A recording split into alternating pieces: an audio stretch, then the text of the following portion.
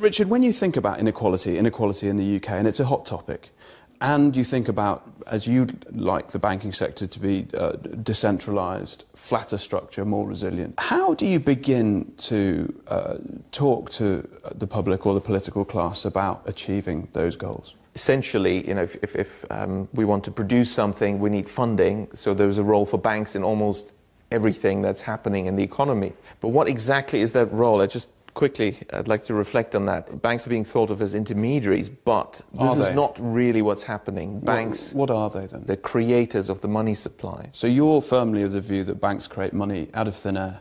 Yes, well, I produced the first empirical studies to prove that in the 5,000-year history of banking. Banks are thought of as deposit-taking institutions that lend money. The legal reality is banks don't take deposits and banks don't lend money. So what is a deposit? A deposit is not actually a deposit. It's not a bailment. It's not held in custody. At law, the word deposit is meaningless.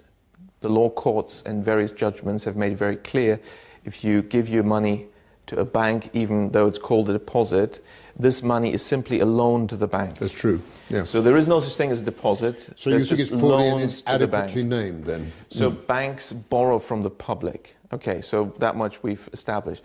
What about lending? Surely they're lending money. No, they don't. Banks don't lend money. Banks, again, at law, it's very clear, they're in the business of purchasing securities. That's it.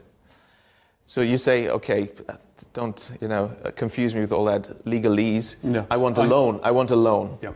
Fine, here's the loan contract, here's the offer letter, and you sign. At law, it's very clear, you have issued a security, namely a promissory note, and the bank is going to purchase that. That's what's happening at law. Put it in layman's terms, what does that mean? It means that what the bank is doing is very different from what it presents to the public that it's doing. How does this fit together? So you say, fine, the bank purchases my promissory note, but how do I get my money? I want, it's a loan. I want 200 grand, right? I don't care about the details, I want the money. The bank will say, well, you'll find it in your account with us. That would be technically correct. If they say, we'll transfer it to your account, that's wrong, because no money is transferred at all. It's already in from the bank. Anywhere inside the bank or outside the bank. Why?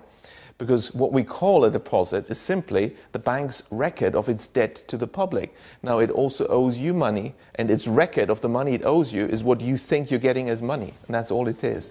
And that is how the banks create the money supply. The money supply consists to 97% of bank deposits, and these are created out of nothing by banks when they lend, because they invent fictitious customer deposits. Why? They simply restate, slightly incorrectly in accounting terms, what is an accounts payable liability arising from the loan contract having purchased your promissory note as a customer deposit, but nobody has deposited any money. I wonder how the FCA deals with this, because in the financial sector you're supposed to not mislead your customers.